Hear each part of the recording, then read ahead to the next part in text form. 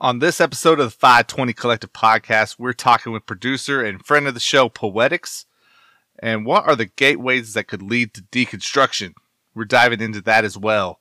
Let's go. Message heavy, dope prime show. They not ready, race against the time like four wheels and Andretti. Keep it steady, beat it hard and they barely give them ears and hear the truth in the light. Dope confetti, message heavy, dope prime show. They not ready, race against the time like four wheels and Andretti. Keep it steady, beat it hard and they barely give them ears and hear the truth in the light. Dope confetti, just the flip of the watch, it's game time. Flip of the watch, it's game time. Vibes, just the flip of the watch, it's game time. 20, flip of the watch, it's game time. Just a flip of the watch, it's game time. 20, flip of the watch, it's game time. 5, just a flip of the watch, it's game time. 520, flip of the watch, it's game time. 520. 520 Collective. Listen every day or get robbed. I'm kidding. What's good? Welcome to the 520 Collective Podcast, where music meets ministry and the indie artist takes center stage. This episode is being sponsored by the song Stewardship from the artist Abraham. It is a look into what Abraham has been able to accomplish by stewarding the resources God has given to him. It is an encouragement to all to aspire to live quietly, mind your own affairs, and work with your hands as we are instructed. Check out Stewardship now on digital music retailers. Guys, you know what's up. My name is Eric Boston. You can hit me on Twitter at EricBoston3. I'm joined by my dude, Zero for Hire. What's good, man? What's good? What's good, man? I'm going to have to check out that Stewardship track. I like the way that sounds. It's just that description sounds good. Yeah, dude. No, it's a good track. It's out now again, Abraham. Definitely go check it out. If you've already listened to it, guys, hit us up on Twitter and let us know what you think of the track. For sure. Shout out to Abraham for sponsoring this episode of the podcast. And man, Zero, dude, I've also got another shout out that I want to send, and that is to FeedSpot. They recently released their best 20 Christian hip hop podcasts of 2022 list, and man, they placed us at number 3 on that list. So big shout out to FeedSpot, man, for supporting. Yeah. Okay. So that's what's up. That's what I'm saying, man. That's what I'm saying. So, man, tell the people, dude, where they follow you. I am on the 0 Hour Podcast.locals.com.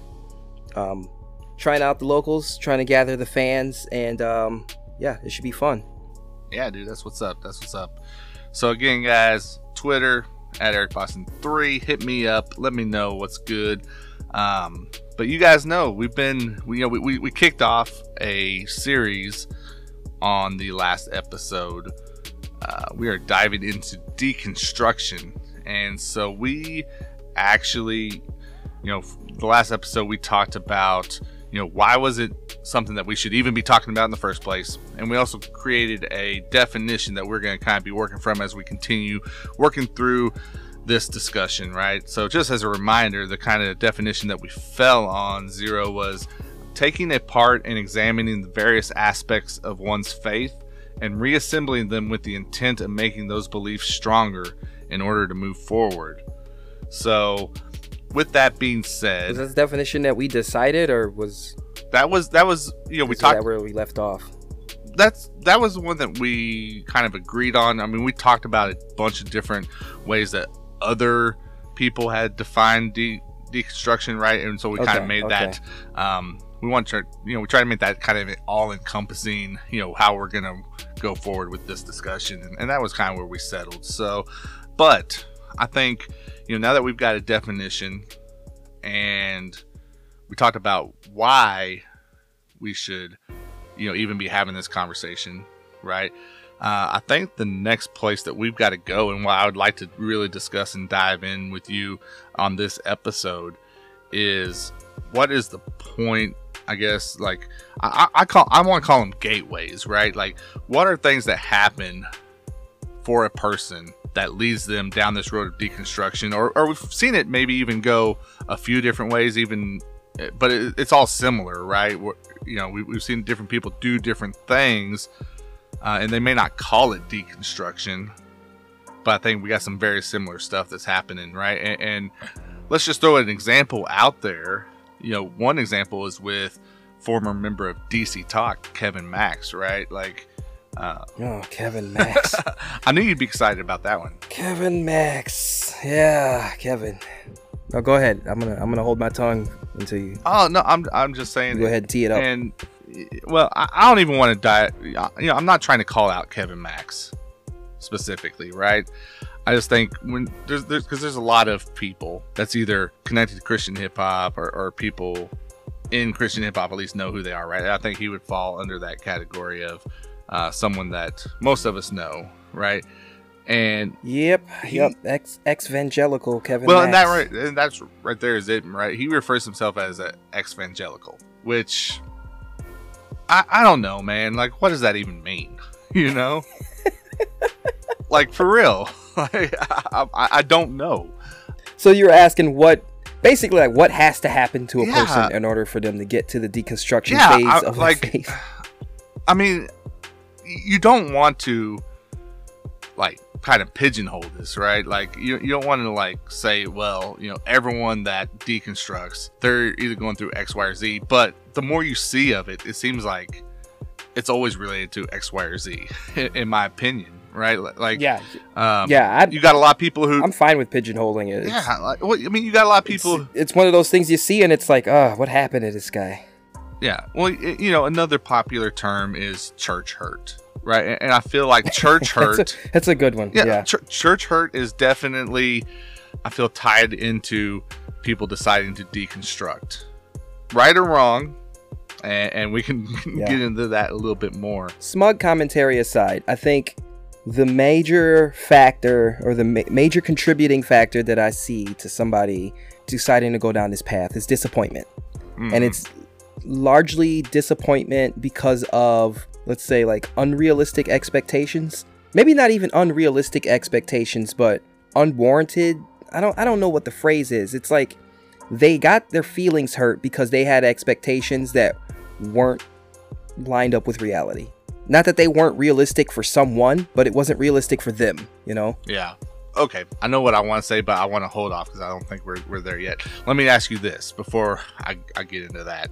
What are some other things that you have seen that you feel has led people down this path of deconstruction, like that I'm not thinking of right now? Obviously, like I said, we talked about church hurt.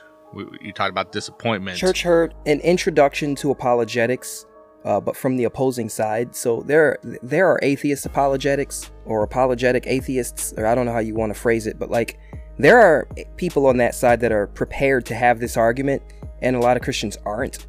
And so when like the bulk of your faith has been Bible camp your entire life, that's your diet, you go off to college, and then you run into these militant atheists who have arguments that you're just not prepared for, and it blindsides you and it shatters your reality. And then they start deconstructing their faith, and obviously their faith can't be true because they've never been asked hard questions before. I think another one is, I hear a lot of people who go hard into the faith. I mean, they are blind zealots. You know, they are 120% their whole life, and then just like one day they wake up dissatisfied and they don't know why. I think that a lot of like hardcore dogmatic people kind of find themselves in this position, and maybe it's a result of missing in that relationship with Christ. Like they know a lot about God, but they don't really know God. And then the last thing I would think of is something that I feel like I've been praying about, and God's been talking to me about this last couple weeks, is I don't know how to explain it. I spent a good 10-15 years studying theology, learning the Bible, answering, pursuing these hard questions, and a good about 10-11 years. And so it's easy to get to a point to where you've done all the digging you think you're going to do, and you're like, well, I know now. But then you forget that this walk with God is a daily thing. And so you have 10, 15, 20 years of theological pursuit, and then you think you can just coast on that, and one day you wake up lacking, and you don't know why. It's because you're no longer pursuing God. So those are my 3 top ideas or theories on the subject. Man, and you talked, or you said a lot of things there that definitely ties into some of the notes that I had made. Last episode, I brought up this article that I read through from this guy, Josh DeKaiser, and I want to reference that a little bit more here because, like I said, you hit on things that are very much right in what he was saying as well. One thing that he's pointed out is a lot of people that go through this process or that find themselves heading towards this process, they have a hard time separating God from what people believe about God. Okay?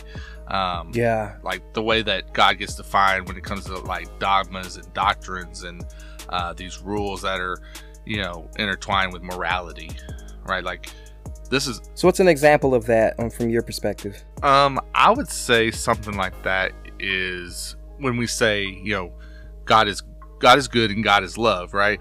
And then people want to ask, okay, well, if God's good and right and just, how does he allow innocent people to be killed? Right? Like that's us trying to tie what we understand about morals into and make it apply to God, right? And it's like, how could your Christian parents get a divorce? Right. Yeah. And that's not, and it just, no matter how much we try to force understanding to happen, it's just not possible. It's one of those things where, okay, if you really want to chase after God and you want to be a person that's after God's own heart, eventually you get to a point where you're going to be forced to simply believe just out of faith, right? You have to have faith without seeing or understanding. Now, some of us, he may allow to understand him a little bit better. I'm not saying that's not possible, but at some point, every believer is going to have things that they have to just take on faith alone. And so, you're talking about maybe the gradations of God, but we'll never fully understand God. And so when we have this view of God that is intertwined with how we understand or how we apply, or when we try to apply human characteristics and human morals to him, right? I think, and again, this is something that is said, is that many people who do end up going down this road of deconstruction, that's why they end up simply letting go of God in the process. Because, it said that, once you see something, you can't unsee it. And so if that is your view of God, if you don't have this view of, okay, I'm not going to understand, but God is omnipotent, if that's not your complete outlook and you're seeing these other things that do have flaws in them, it's hard to not see that at all. And if it's hard to not see it, it's easy to let it go and leave it behind because it doesn't line up with with your expectations. I'm gonna have fun with this because I'm throwing out some terms that I think people will find encouraging if they are struggling with this. It's what we're saying is that if your view of God is malnourished or deficient, it may be because you have an anthropomorphic view of God. Anthropomorphic is ascribing human characteristics to non-human things. So God is not a man. And so when you perceive and treat and think of God as a man, you have an anthropomorphic view of God, and that's, it's malnourished. It's not good enough. It's not a good enough perspective. And I think you go back to, a lot of people, start from this place of hurt, right? Or they start from, let's see, what did you say? They start from this place of disappointment. Disappointment. Even if it's not hurt, disappointment. Where what that causes is this anomaly, or at least an appearance of an anomaly that to what they've always believed. And so, if it doesn't fit into this belief system that we have, right? It contradicts our tenets. It doesn't fit well. Just in like the firmament of like certitudes, that we were built on before this, it gets exposed. And the one problem is, again, it's kind of the same thing, but once we see an anomaly, the anomaly doesn't go away. The same way. It's interesting you say that your perspective becomes exposed, and that normally, it puts you in a vulnerable position, but you only find that as dangerous if you have something to protect. Yeah, well, and I think because most people tend to be open to learning about things. And our natural our natural reaction is to protect it, right? We don't want to think of, okay, well maybe this is my problem. I had to be right. I have to know what I believe. Oh, but what I'm talking about is the emotional attachment that makes you feel vulnerable for that. Because there are things that you learn. Like I had a friend pick up my cell phone. He was putting in the Wi-Fi password. I did not know that on Android, you just hold the Wi-Fi icon down and it opens up that menu. All this time I've been going to the little gear icon and then, navigating my way to the Wi-Fi menu. He just opened it up by holding down the icon. I had no idea that was possible. I guess in a way you could say he shattered my worldview on how my iPhone or my Android works. But it wasn't an emotional, vulnerable situation. A lot of times people are more or less excited and interested when things like that happen. But when it comes to your faith, then it's like you get defensive and maybe sometimes angry. Mm-hmm. Yeah, and that's why if you're looking at what you believe and you're willing to tear that down to the studs, right? Let's say that the studs, because hopefully that foundation doesn't have to be replaced altogether. Because if so, then you're talking about a massive issue. But if we tear it down to the studs, right, and we're really looking at it, the reasoning behind it has to go further than simply you're starting to question your faith, right? Because if it's I've got a question. It's got to be deep seated at that point. Yeah, if I'm starting to question and doubt, and my next step is, okay, let me chase, because essentially a lot of times we end up chasing that doubt, right? As if it's the prize. What do you mean by chasing the doubt? I think sometimes, so if it's an anomaly, like we were talking about, the reason an anomaly stands out to us is because it's something that we didn't think of before, but obviously it must make sense to a certain extent. And so if it makes some sort of sense, instead of figuring out how do we maybe rebuke it a little bit, it becomes us saying, okay, maybe that's my truth, and we lose sight and we get distracted of it. So we chase this idea of, let me go this way, and let me find a way for this to make sense to me, instead of a way for me to prove to myself that I wasn't wrong to begin with. I think that's I think that's a really good jumping off point, because I think we should also consider that there's an element of, I've already said anger, but you feel that people have lied to you, or that there's this element of, like, you have to redefine your past. Yeah. Based on the fact that you've been deceived, or you feel like you've been deceived all this time. It's like, I grew up as a Pentecostal, a dispensational Pentecostal, and that's and on top of dispensational, I was hyper charismatic dispensational Pentecostal. That was my church. That was whooping and hollering, and the Holy Ghost making people do crazy stuff. Now I go to a Baptist Reformed church where things are much more calm, and even before then, to start to question my faith and look at my faith through an apologetic lens, it actually caused direct confrontation with the things that I had been brought up in. Maybe the Holy Spirit doesn't make people bark like a dog. Maybe that's actually a bad thing. I think it has to come with this element of confrontation that people are very uncomfortable with. Yeah, and I think that's where we get into, we kind of talked about it on the last episode. Is it possible for deconstruction to be considered a good thing? For a lot of these, the reasoning is in such a way where, I don't know, it's definitely easy to have those reservations, right? That we were talking about last time, where it's like, I don't know if I can say that it's good. It's a good thing, right? However, let's try to flip it around for a second here. So we've talked about these different ways or these different things we've seen, right? Or these different reasonings we've heard from people on why they decided to deconstruct their faith.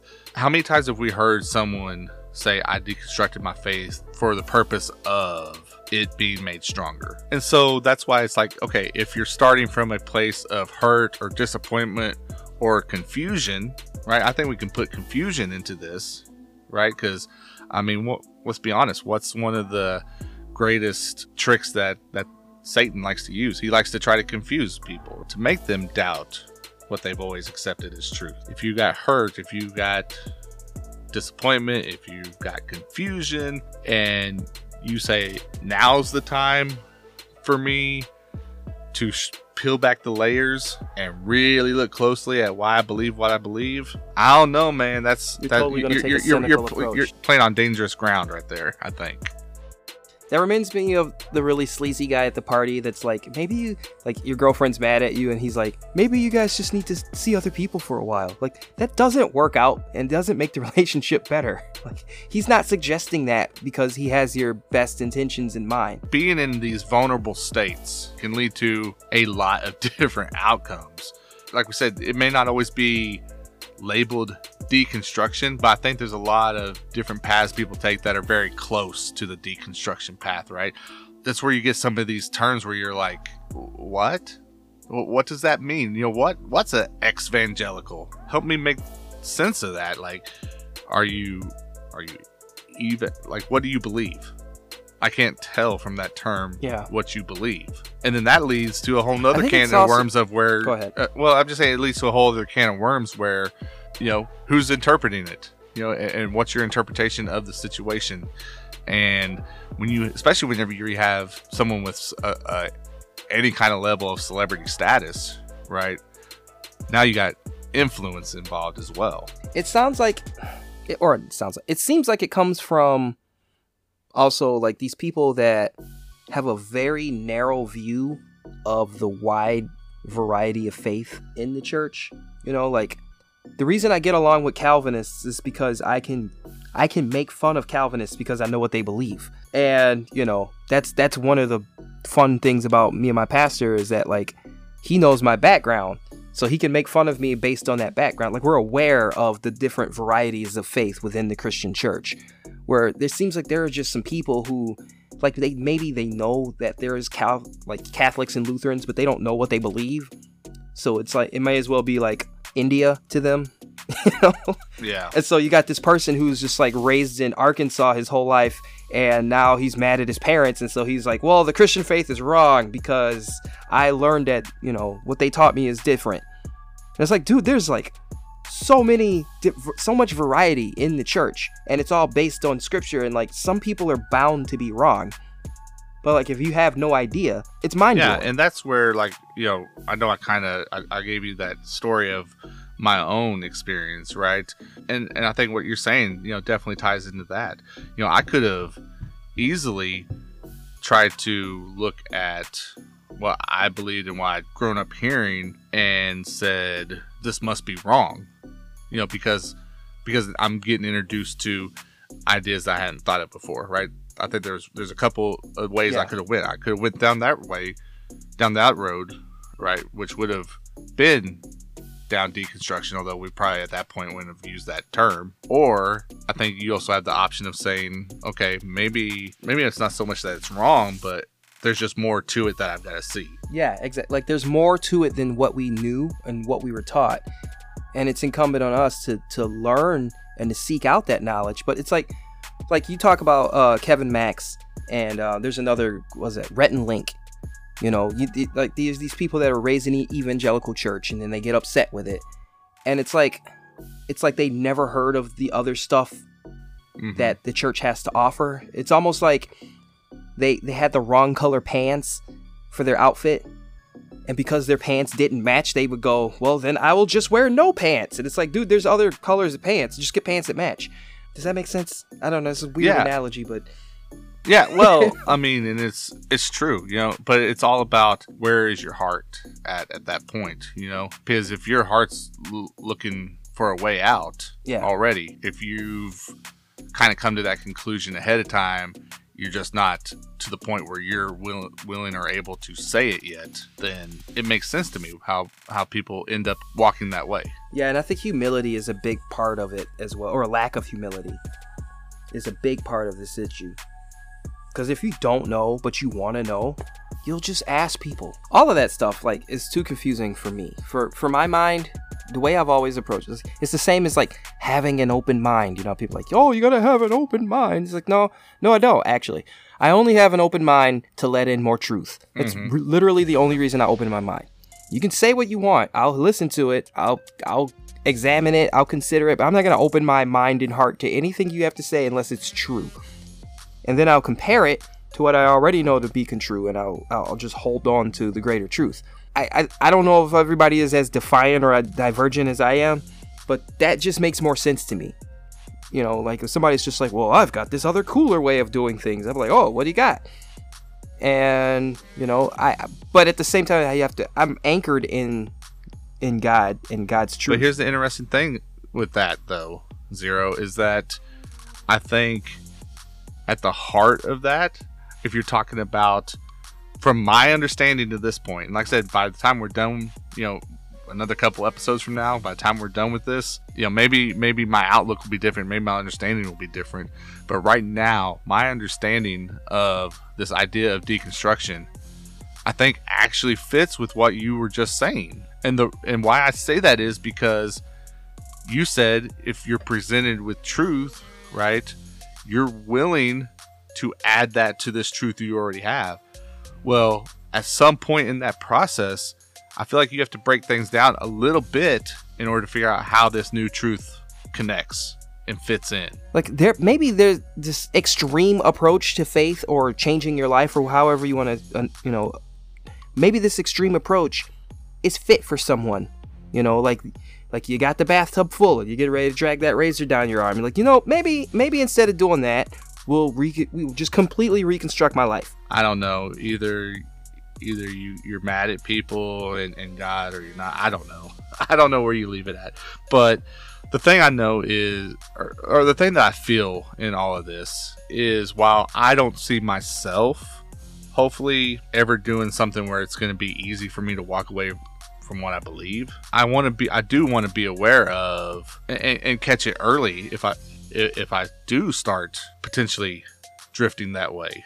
You know, because I don't know.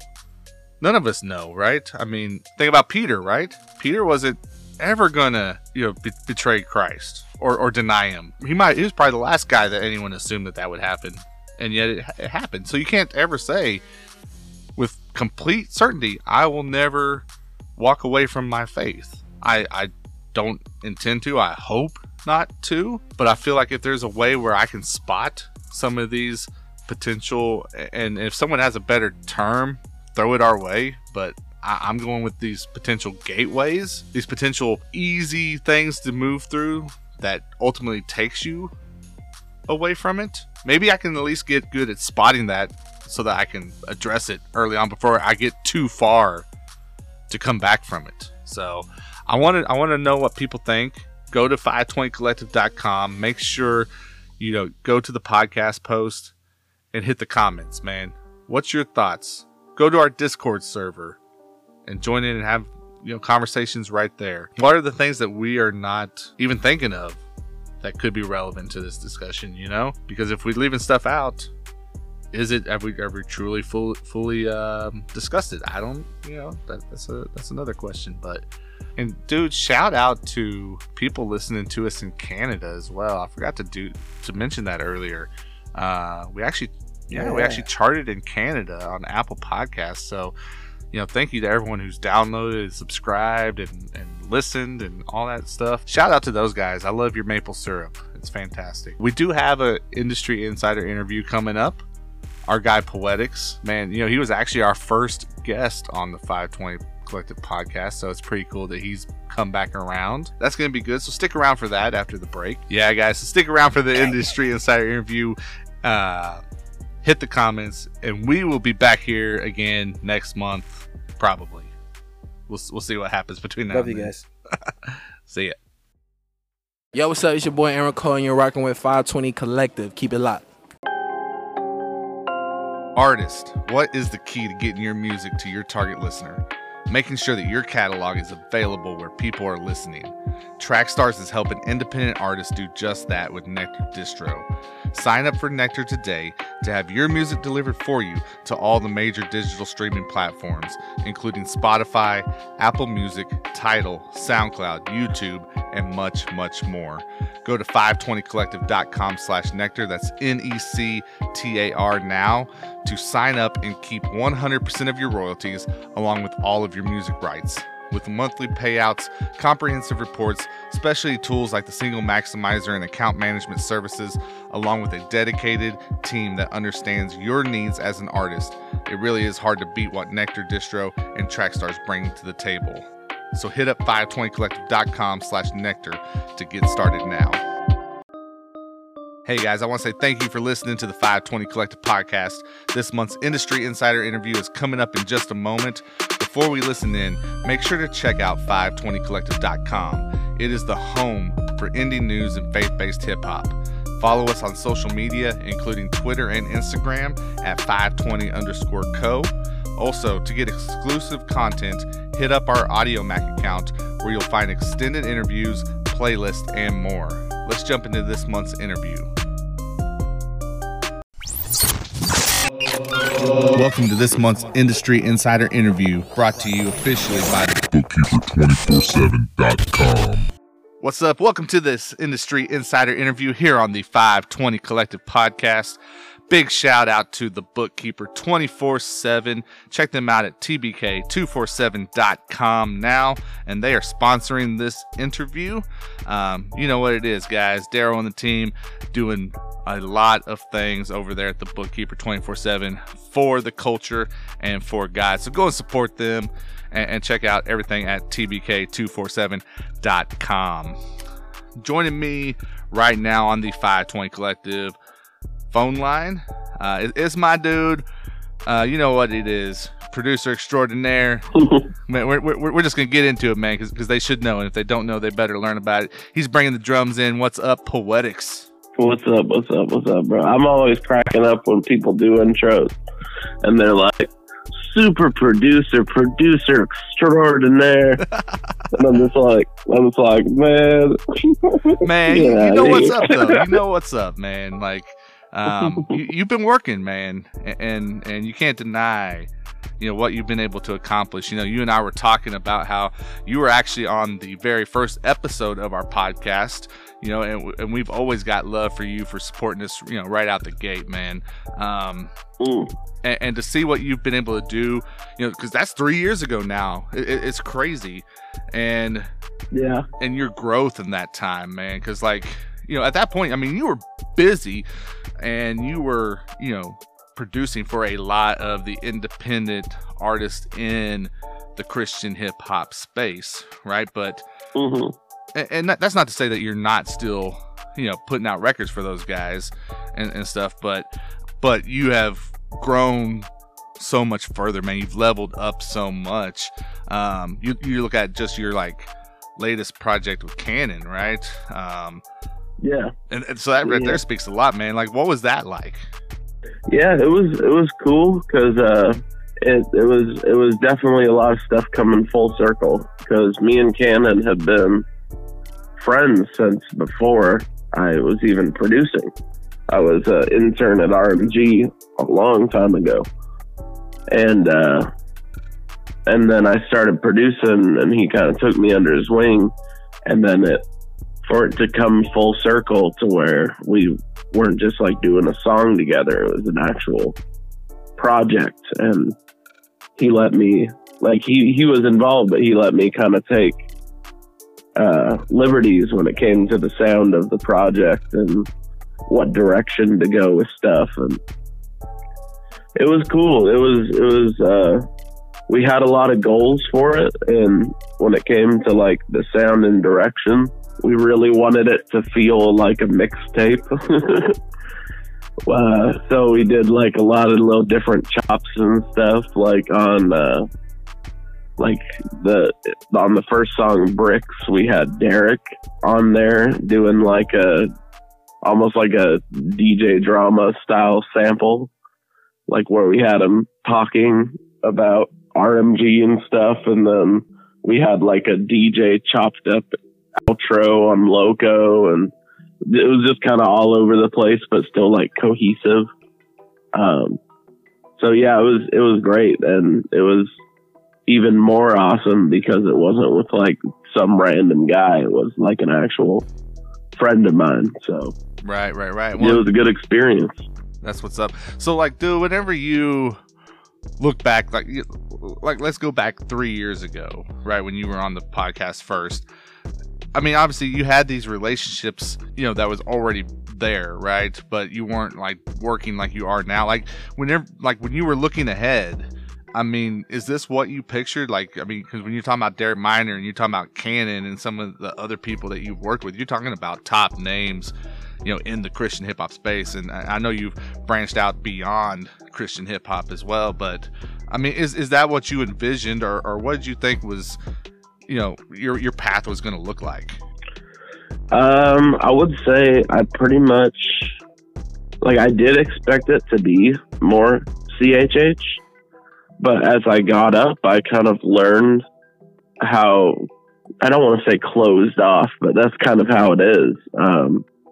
Like the kind of people at the top, a lot of them are closed off. Like they're not looking for producers. They're not looking to collaborate with other people. So it's like, I kind of just naturally expanded and just kind of went a different direction. Because it's still like, I'm still tight with like a ton of people that I haven't worked with, but like, even for example, like Marty responds to almost every story I post on Instagram, and like I'm tight with a lot of people, even if we'll never work. It's just like, but yeah, it's definitely like I would have envisioned 3 years ago that I would have been more like, I'm involved in the CHH space, but I definitely wouldn't have foreseen that I would have expanded as much as I have in other lanes, like the lo-fi lane. And even at the time, like I didn't even make boom bap beats back then. I only did trap. I remember telling people that. I was like, don't ask me to make boom bap. I don't do that. And then now that's like one of my main sounds. That's what's up, man. That's what's up. Well, that's evolving, I guess we'll say. So, but yeah. And you talked about lo-fi. I want to hit on that. But before we move away from this, like for Christian hip hop, like who's still on your bucket list to work with? I mean, I'm assuming there's still a few names. You mentioned Marty. That would be an incredible collaboration because he's one of my favorites. But who do you have on your list that you're like, man, I still want to make sure I work with these guys when it comes to Christian hip hop? Yeah. Definitely Marty. I feel like that'll happen eventually just because he's involved in the lo-fi space too. And he told me as soon as I have the right song to send it his way. But besides that, I mean, still Andy is up there. Still never worked with Andy. I've never even talked to Andy. He's definitely up near the top of the list. I don't really know if there's anyone else. Tadashi. I've always liked Tadashi. But yeah, I don't really think about it too much just because I'm like, I definitely try to never force anything in the music industry. Just because once you start forcing, that's when you start getting the bad outcomes. Like I would never, like if you're trying to force a song with an artist, that's usually when you get a song that doesn't turn out very well, or it doesn't feel natural. Like you get that verse that they didn't really give their all and they weren't really feeling the song, and you can kind of tell. When did you know that you had got to a point, like was there something that you saw or that someone told you to kind of just expect, where maybe that switch happens a little bit, where it's like, okay, now I'm in a place where the financial part of it is important. Like how does an upcoming producer kind of know when they've hit that point? Yeah, well, the first, I want to say it was like the first 6 months that I was making beats. Like the first 3 months, I didn't send them anywhere. Like I was just trying to get better. And then after that, I didn't even sell beats.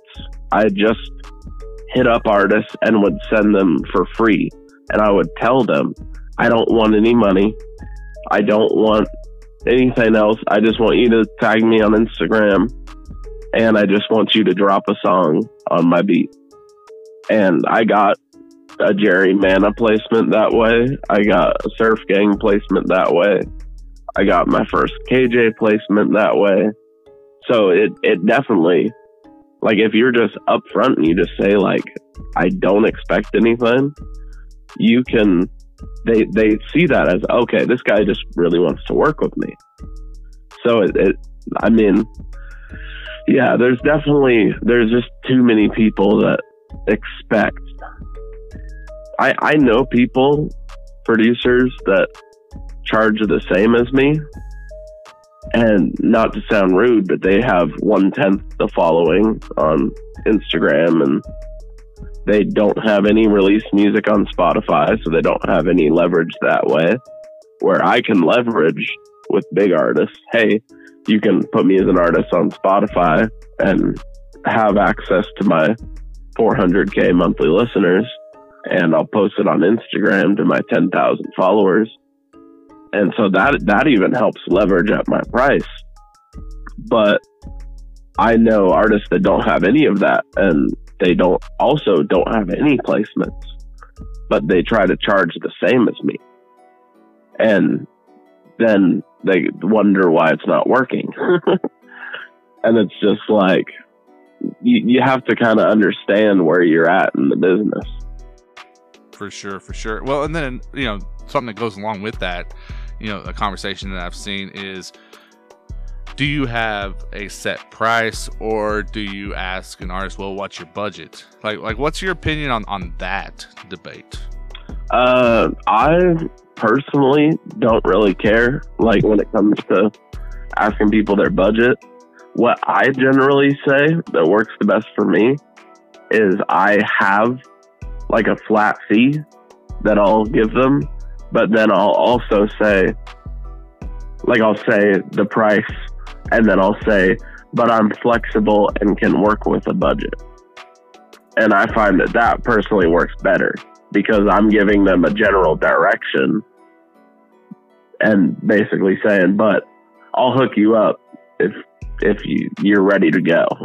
Yeah. Well, and I think that approach also shows that, the financial side isn't the end all be all for you, that you do, you do this because there is love there, right? Not make it sappy or anything, but I mean, for some people, the bottom line, everything is just dollars, right? It doesn't matter.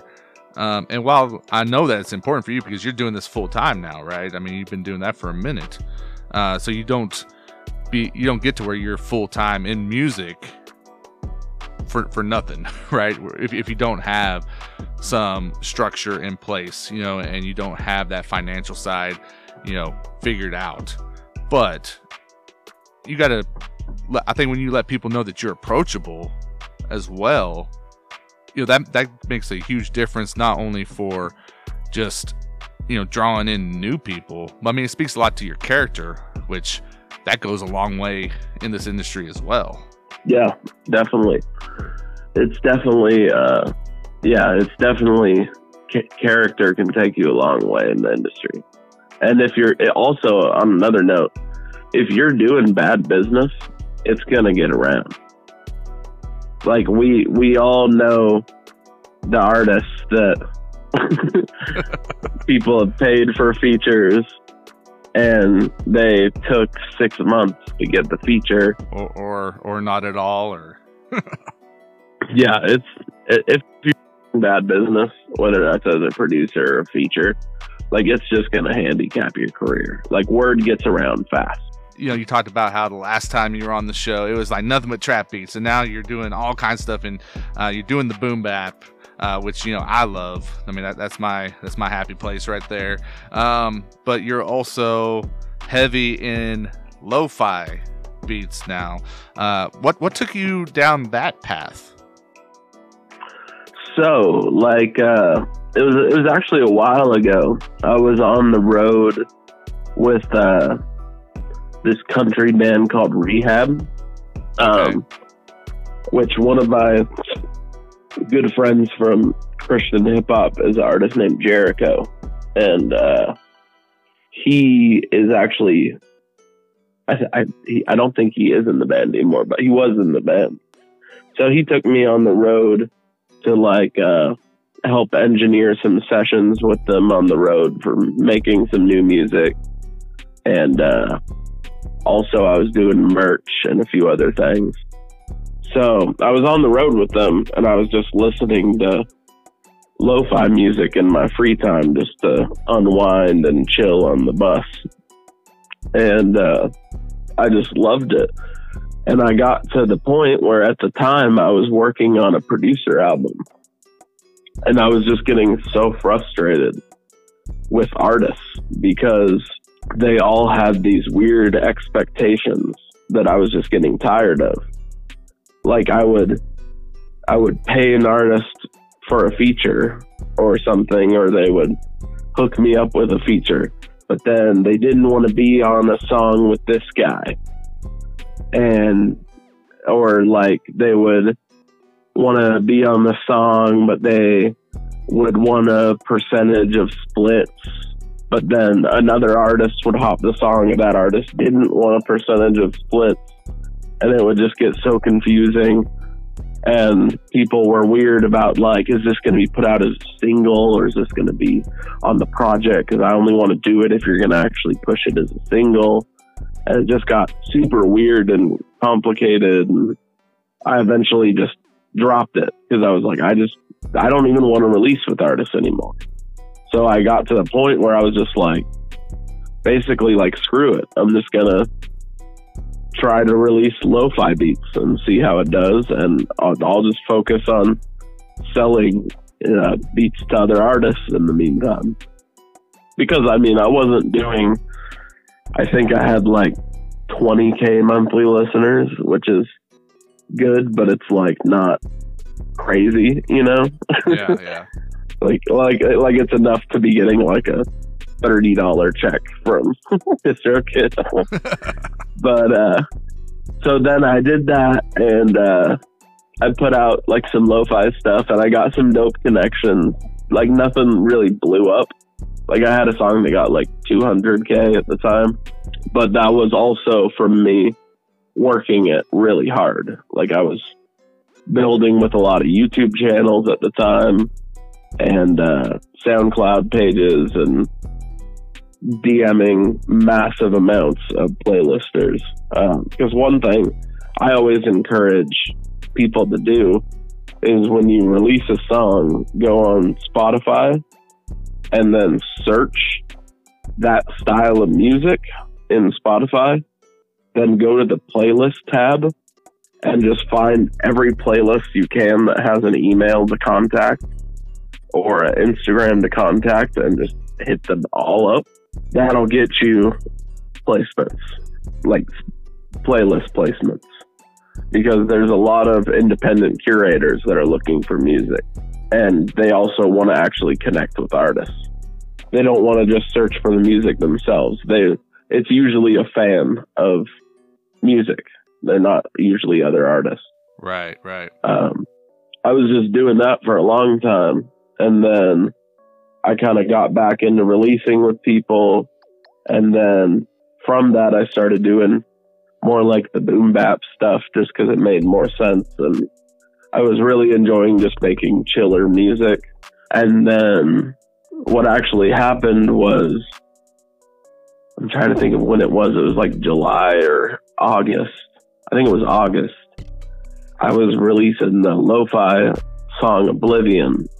I didn't have any time or money to put into any promotion or ads or anything.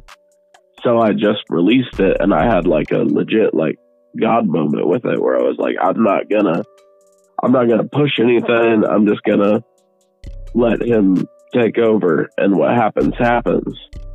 And then the song released, and right at midnight when it released, it hit the 2 biggest lo-fi playlists on Spotify, and it did like 40K first day or something. And it was just like, ever since then, I just kept releasing lo-fi beats, and they all got editorials. So yeah, it was definitely like a big moment for me. To where eventually I'm going to get a tattoo of the song. Yeah, man. But yeah, it's crazy.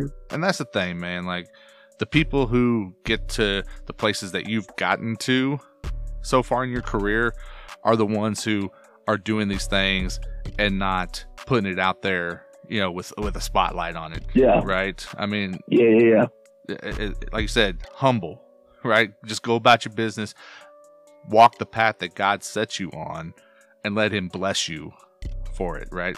For that obedience. So at the end of the day, I'm like, no matter what anyone will say in like my DMs or something, like, I know that I'm living in my purpose.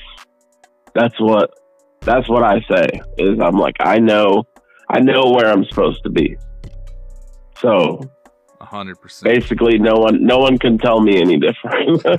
100%. Once again, guys, on the phone line with me, it is Poetics. Man, I know we're kind of getting up close time-wise here, so I want to be respectful, but I want to make sure we talk about sync licensing for a minute. I know that's something that you've gotten involved with. You know, correct me if I'm wrong, but you know, I know you're working with Canon and with Derek Minor on a lot of that stuff, right? Yeah. So just talk about that for a minute. Like, how does sync come into play for producers? Like, I mean, that's a whole nother bag you can go after, right? Yeah. There's different websites. I mean, I can't think of the names off top, but you can just Google them. There's basically like sync libraries that you can sign up to be a part of, and you can get your beats and music in there. Like, I know one guy that I was talking to recently. He's a producer. He doesn't have very many placements or anything, like, artist wise, but he's making bags off placements in TV shows. So he's got his beats on the behind the ESPN highlight reels, and he had beats in Tosh.0 in some of the compilations they do and stuff. So it's like it's a whole nother lane. Yeah, it's definitely, if you're not in on it yet, just Google sync website and just find a way to get in 2 or 3 of those, and you'll get stuff that looks crazy for your resume. Like, because you can charge more if you got TV and movie placements. Right. Well, how did it come about for you? Like, what did that look like on getting Poetics involved with it? Was that something that you started seeking out, or did that come with kind of with that connection with Derek and Canon? Like how did that all come about? That was pretty much all Derek and Doc, because that's one thing I'll say for sure about Doc and Derek and Canon and all of RMG is they look for opportunities for everybody. Like, they really do want to see everybody around them win. It's literally the project whole team winning. But yeah, that's huge, is the connection with Derek and Doc and Canon. That was all started because of them. Like, for example, we had Canon and I's newest song we did together, Knocked Out, was featured in a Logan Paul vlog, and then we had several songs shared by NFL teams and ESPN and all that stuff. And yeah, it's definitely something, if you're not into it yet, definitely look in Google and find out how you can. I personally don't really handle it myself, but gotcha. So I can't say much about it. Yeah, for sure. But like, so okay, whenever you're going in and you know that, hey, what we're about to work on is meant for sync licensing, right? Do you have to approach that different as a producer? Do you look at it any different? Oh, definitely. So what's different for you? It's definitely, it comes down to not what I like, because I will say there's several beats I made for syncs that I can't stand the beats, but I know it's what they want. So it's like when I'm doing something for a sync, I'm trying to remember the name of the song. There was a song I did. I actually rapped on the song too, but it was me, Derek, and Cannon. Oh yeah. And it was called Run Baby Run. It was a while ago, but that was specifically for syncs. And I could not stand that beat. But I knew the beat would work because it had the synth like line that sounded like it could be featured on NFL. And yeah, so you definitely got to put aside what you like to, but I mean, that's true for music in general too. Like I don't like country music personally, but I work with country artists, and when I do that, I have to make beats that I don't necessarily like. Right. Because I'm working with them and I'm supporting their vision. So if you were throwing out a just kind of a best practice tip here for producers that are thinking about getting into sync, like what's that best practice look like for you, like as far as like the approach that they should be thinking about for making beats? Because I mean, it sounds like there is, you know, kind of a couple of specific things that they're going to be looking for. Yeah. If you're trying to do like if you're trying to get into the sync game, there's definitely like a level of working with synths and brass and all that to, if you're trying to get in like the sports lane. But then there's also like the movie lane, like working songs for those kind of placements. So for example, when I was working with Derek on some stuff, it was all about like every song had to have like a scene. So you had to be like, okay, this is the scene. Like this type of song would fit the scene where the superhero in the movie has to choose between saving the girlfriend or saving the city. Or this is the scene where the drug addict in the movie is really hitting his rock bottom and has to drop everything and start over. So it's like it can't just be like, you can't just make a song called 100 and make like just the generic trap thing. But there's also like, if you're trying to get syncs and you're in the CHH lane, like you have to make it relatable for someone outside of CHH too. Yeah. Because if it's going to make it in a movie, it can't be like, you can't call it like Job or something, or like Jonah. and the chorus can't be like, I've been in the whale or something, because like it has to be able to hit the mainstream just as much. And you can do that without setting aside your beliefs, you know? There you go. And where do people follow and support, man? Yeah, man. Prod by Poetics on everything. Hit me up. if you got a budget, come get a beat. That's what's up, man. That's what's up. And we're proud of you here at 520. You know that, man. You know that it's all love and support over here. So we'll be, paying close attention as always to what's happening. Dude, like I'm so glad you're able to, have some time to come back onto the podcast and update us on what's going on and give these tips for producers. Man, there's a lot of young dudes that are coming up, production wise. I'm excited about, man. I think this is the kind of stuff they need to hear, because you always get a lot of artist tips floating around. Maybe not so much on the production side, and we need to try to fix that a little bit. So, yeah, man. Well, you know the deal, man. You're welcome back anytime. But I'm sure we'll be catching back up and at some point in the future and seeing what's going on. But thanks so much, dude, for just having the time to do this for this episode. Yeah, likewise. Thanks for having me, bro. 100%. Guys, make sure you go and you follow Poetics. Like you said, it is PROD Poetics. So produced by Poetics. Prod by Poetics. PRODBY Poetics. Sorry, I'm not the smartest man, but I know some things. You know what I'm saying? Yeah, you're good, bro.